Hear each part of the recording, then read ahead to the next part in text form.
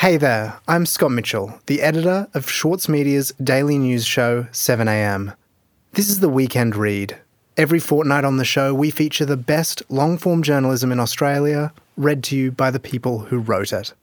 Today on the show, journalist Esther Linder, with her piece from The Monthly. As the cost of living spirals, Esther Linder writes about one thing we don't talk enough about in Australia: hunger. While Australians often can't skip a rent payment, they can skip a meal, and as the cost of living soars, more and more Australians are going hungry. Through the lens of hunger, she looks at economic inequality and the failure of Australia to perceive the growing gap in wealth. Esther will read her story, The Hunger Games, after a short conversation.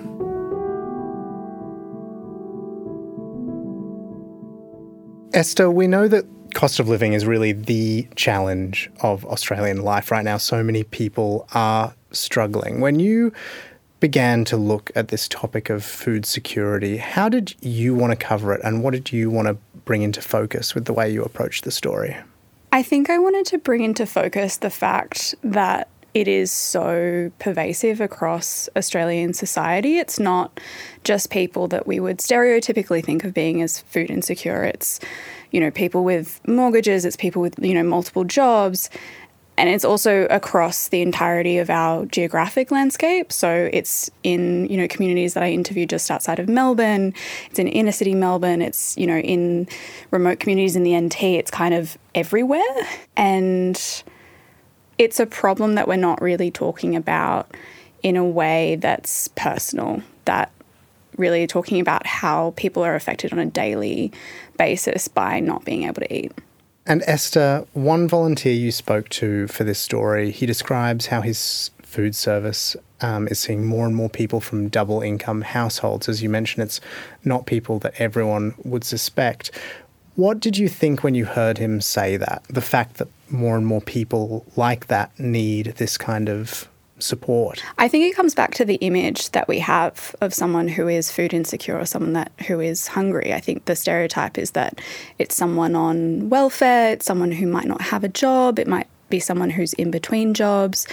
And, what he was talking about was that it was really cutting across many levels of society. It's from people who are on welfare, absolutely, but it's also people who would consider themselves middle class, that own a home, they might live in a sort of traditionally wealthier part of town, are university educated, but they are still struggling to make ends meet. And I think that in the cost of living crisis, and especially with inflation and interest rates going up so dramatically as they have over the last year, it has really come to this point where people are sacrificing food because that is something that they can sacrifice or have to.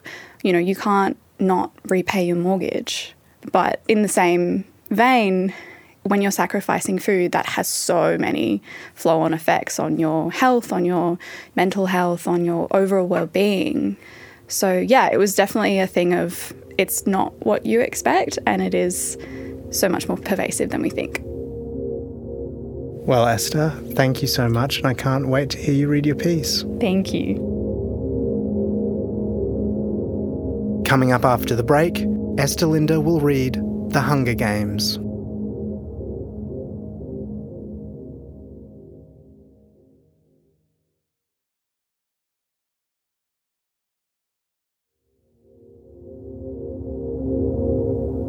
The Hunger Games.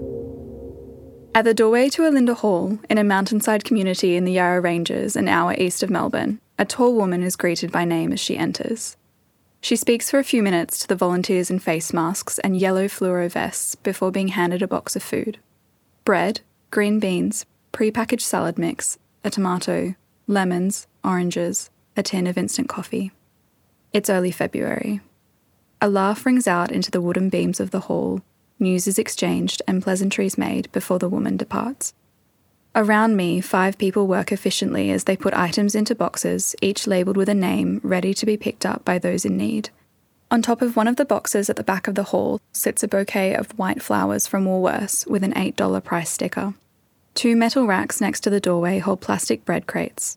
As people are leaving with their boxes, they often stop here and pick from the selection of Helga's sliced breads or bakery loaves of white sourdough, whole grain and seeded. Up on the mountain, it's a good 3 to 5 degrees cooler than in the city. Though still summer, the heat has faded and it feels more like autumn. Earlier that morning, Rosalind McKay and others had driven to the local Aldi in Monbulk to collect food that would have otherwise been thrown out. The group has an agreement with the manager of the store, as well as the Woolworths, the health food store and some nearby restaurants, to collect food that can be donated rather than sent to landfill. The goods are then brought to the community hall every Monday and Wednesday and sorted into boxes for those who have signed up. The boxes are free and the people invest the volunteering their time. The group pays for the use of the hall with a $10,000 grant from Bendigo Bank, and it sometimes receives fuel vouchers from Yarra Ranges Council to cover the cost of collection and delivery. I am told that volunteers often pass on the vouchers to someone who might need them more. It's a small town. The group supports roughly 250 people over 2 days of food drives, as well as school breakfast programs, with regular fundraising days and the kindness of strangers all core to the continuation of the service. Andrew Philip Gautier, a warm and energetic man in his 50s dressed head to toe in black, including a black face mask, is busy organising boxes when I arrive.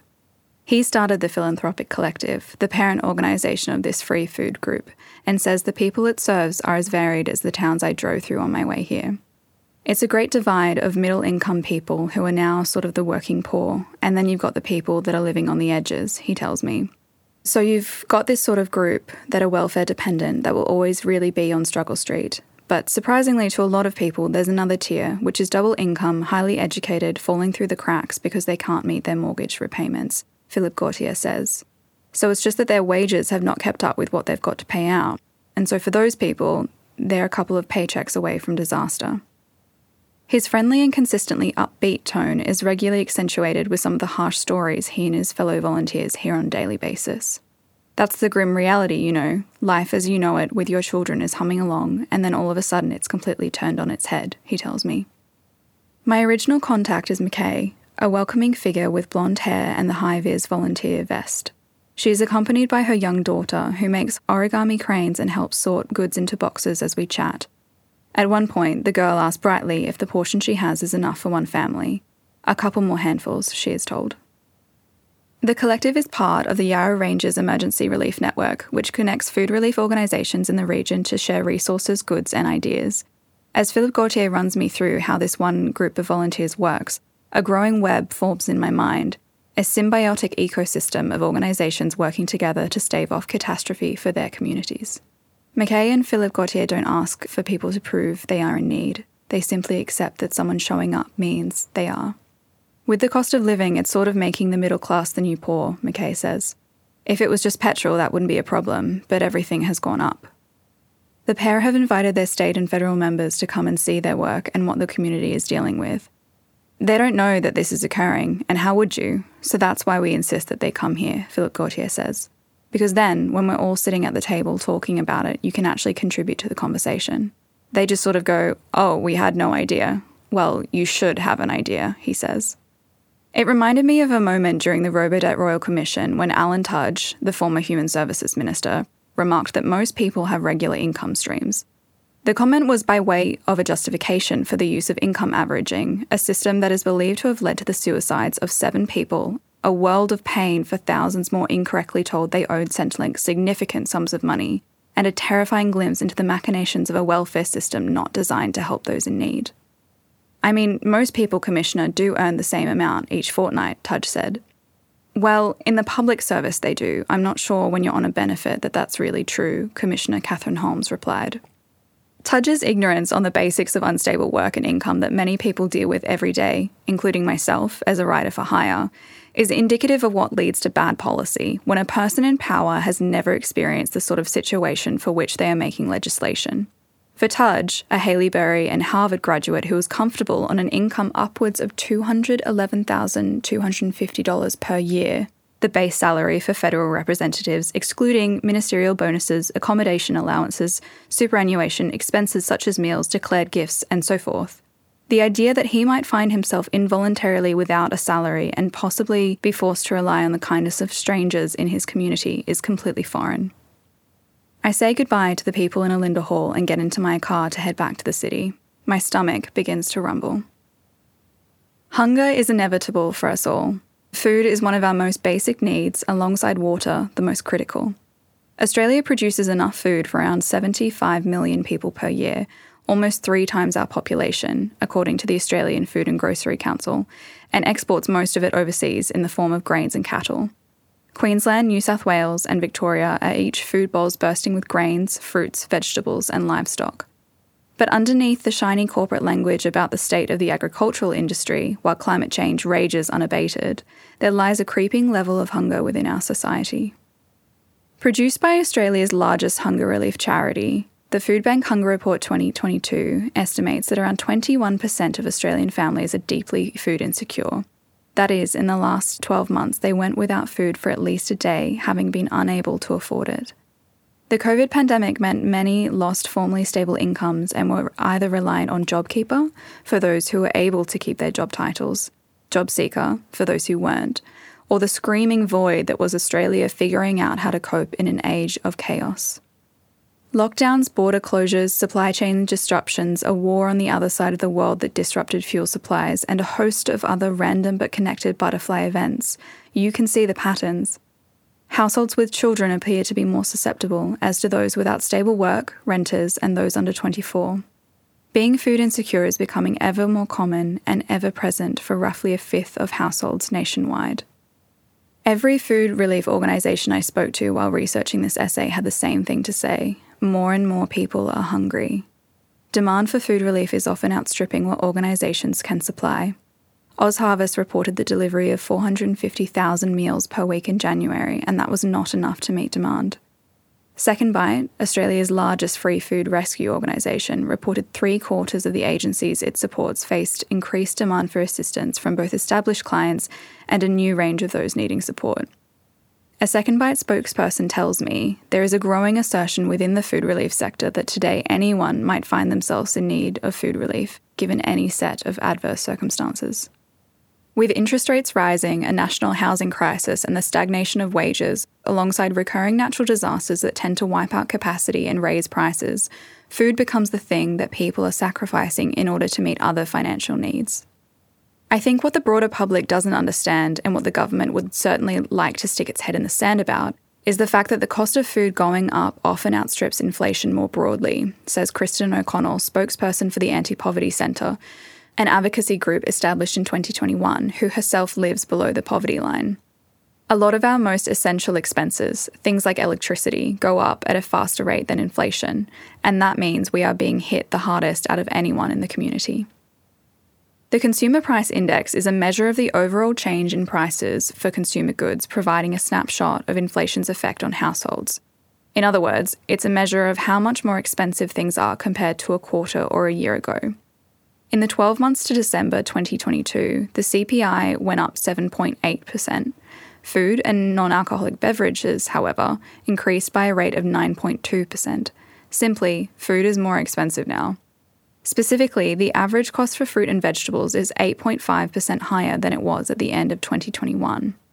These figures are bland in their simple terms, but for O'Connell and the other 3.3 million people estimated to be living on or below the poverty line in Australia, according to a recent joint study by the Australian Council of Social Service and UNSW Sydney, it means the difference between eating one meal a day or nothing. Most of us will tend to cut food before we cut just about anything else out of those bare essentials, O'Connell says, because falling behind on rent means you can become homeless. Falling behind on electricity means you can't have an awful lot of basics, even things like having a fridge or having a phone to stay connected. So, what happens is, you just train yourself over time to get used to eating very infrequently or very small amounts, or you find foods that make you feel full even without there being a lot of nutrition. It's a grim reality that the roughly 2 million people on JobSeeker, the disability support pension, and others that fall through the gaps know too well.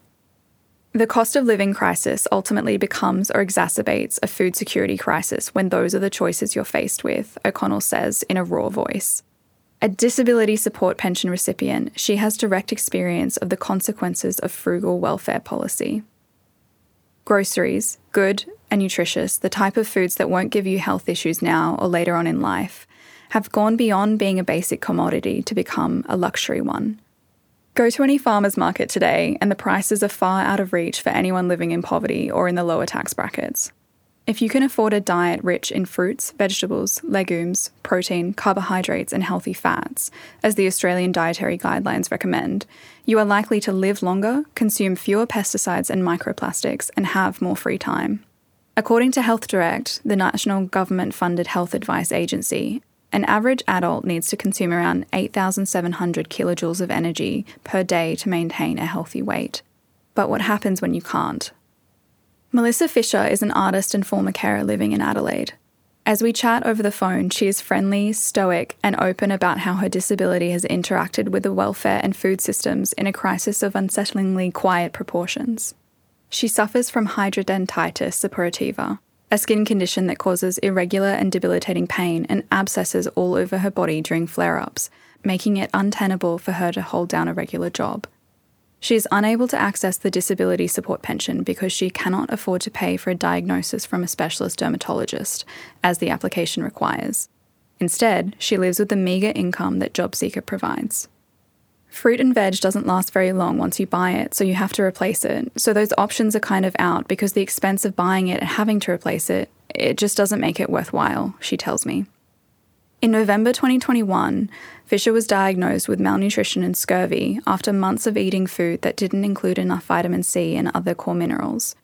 Her diet consists largely of bread, pasta, and other filling but nutrient-poor foods.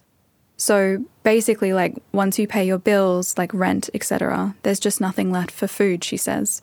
Of course, you tend to buy the food that's not great, but will fill you up. A lot of pasta, a lot of bread, which doesn't actually have the nutrition that your body needs. Fisher has been hospitalised 3 times in the past year because of her health. She needs regular iron infusions and buys vitamins in place of nutritious foods. Her income is the main reason she is malnourished. While she supplements her JobSeeker payment with sales from her art practice, she isn't able to access food relief services because she doesn't have a car. As for many people living in poverty, the coronavirus supplements that lifted welfare payments by $275 a week brought Fisher some relief. Despite the persistent waves of COVID and ongoing lockdowns in New South Wales and Victoria, these supplements were ended in March 2021. The grim circularity of her repeatedly needing to access the public health system because of the lack of welfare support to live a better life is not lost on me. One afternoon in late February, as I am working on this essay, I spent an afternoon at a friend's rental house in inner Melbourne's Richmond. Victoria Street is brimming with excellent pho restaurants, Vietnamese grocers, and a 3-level shopping complex. I've left it too late to shop at a well-stocked and decently priced Asian grocery store nearby, and instead head up 2 escalators to the Woolworths. The supermarket's green logo, so simple, is ever present.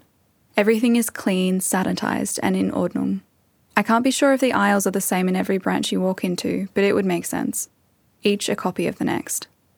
As I walk through the supermarket trying to find tortilla wraps, conscious of the fact that I haven't eaten since that morning, prices swim in and out of my head. Everything in the pesto selection is more than $5. Too expensive. Pasta. You have the option of homebred, middling, or fancy. I've been eating beans and rice recently, an easy meal with simple ingredients. I grabbed 2 green apples, the tortillas, and a couple of other things, and eye the bottom shelf of the bread aisle. Everything at the cheaper end is sold out, and there are only 2 loaves of sliced white bread remaining. Ingredients: wheat flour, water, yeast, vinegar, iodized salt, canola oil, soya flour, vitamins, thiamine, folate. Not exactly nutritious. Back at the front of the store, blueberries, powerhouse sources of vitamin C, are $4.70 for a 125-gram box. Avocados, full of healthy fats and vitamins, are $2.50 each. Apples, Granny Smith, are $3.90 a kilogram. If you only had $10 or less for a day's worth of food, what would you do? As Andrew Lawrence, a member of the Australian Unemployed Workers Union, told the Senate inquiry into the extent and nature of poverty in Australia this February, eating healthy costs a lot of money. If you live anywhere in an urban sprawl, chances are there are still smaller places to shop for vegetables away from the meat grinder of corporate supermarkets. But they are becoming few and far between, and the story is completely different in rural and remote Australia. Aboriginal and Torres Strait Islander communities living on country know this better than anyone. For First Nations people who live in the hundreds of remote communities dotted across Australia, capitalism and a history of colonisation have combined such that remote Aboriginal citizens are some of the most food insecure people in the country. A tin of coffee for $50, fresh food available once a week in the local store, if that, milk twice the price it would be in a metropolitan city. This is all common for people living in places such as Nooka, Nhulunbuy or Wadia. A parliamentary inquiry prompted by the former Minister for Indigenous Australians, Ken Wyatt, found that food and grocery prices are consistently higher on average in remote areas than in the rest of the country, and an often unstable supply chain meant that transportation of fresh fruit and vegetables could not always be guaranteed. A 2019 study by the Northern Territory Government found that the cost of a, quote, healthy food basket to feed a family of 6 for 2 weeks was 56% higher in remote communities than in metropolitan centres. These communities include some of Australia's lowest socio-economic groups, and yet they are paying up to 1.5 times the average amount for food. The committee's report is the third time the topic has been examined, also in 2009 and 2014, and the report's authors comment that it is, quote, notable that all of the same issues were raised earlier without noticeable action or change since. I leave the supermarket thinking about an article I had seen the day before about how Woolworths was introducing new levels of surveillance for their self-checkouts. The new overhead AI camera system watches for items not scanned, in many ways assuming everyone is a would-be thief, a measure labelled punitive and unnecessary by critics. The security guard chats nonchalantly to another employee as I leave the self-serve bay. Across the grim, fluorescent-lit landing of the shopping centre's top floor is a Services Australia branch. I hadn't noticed it when I came in. One solution to solving persistent food insecurity has been canvassed many times by those in need and flat out rejected by both major parties just as often: raising welfare payments. What is referred to as the poverty line in Australia can mean several things, but based on the latest data from the Australian Bureau of Statistics, the Australian Council of Social Service defines it as an income of $489 or less per week for a single person, and $1,027 for a couple with 2 children. The job seeker payment is currently hovering around $346 a week for a single person with no dependents. Raising job seeker and other welfare payments to a livable level would ultimately cost some $200 billion, according to Guardian Australia's interactive budgetary tool.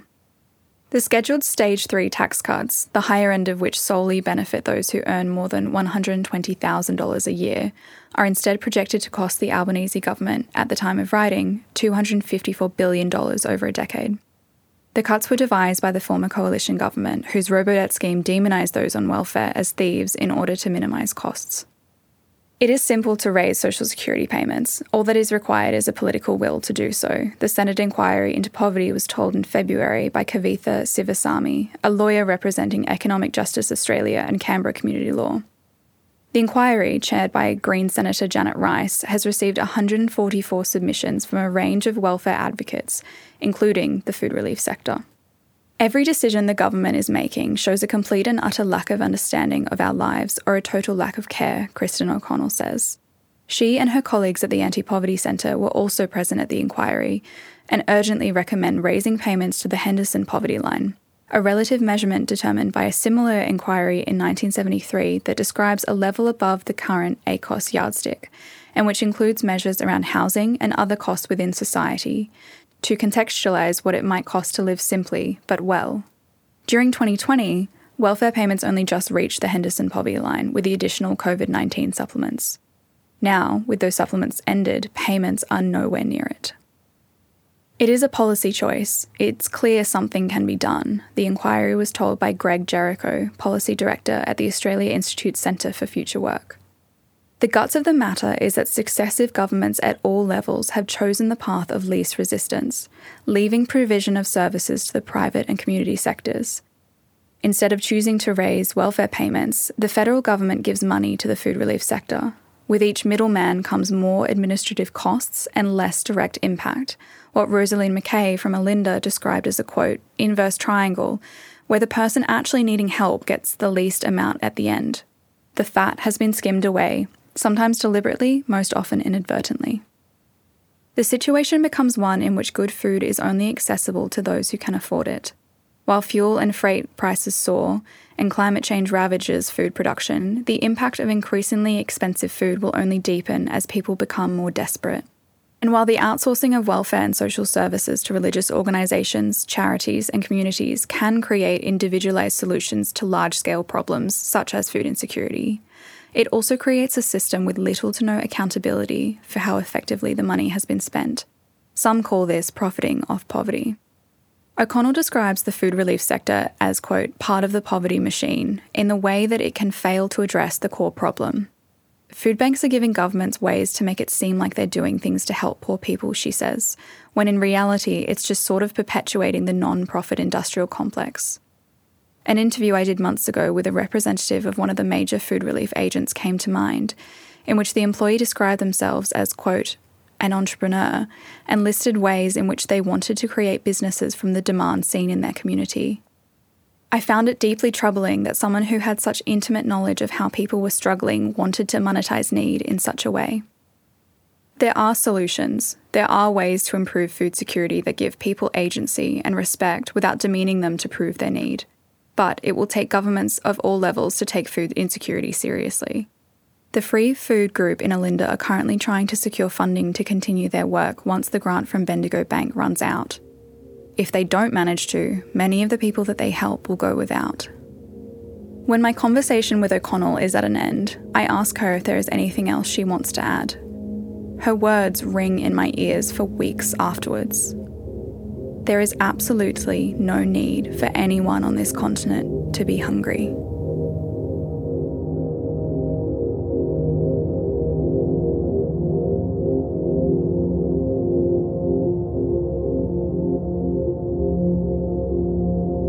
To hear more Weekend Reads, you can subscribe to The Weekend Read in Apple Podcasts, Spotify, or wherever you get your podcasts.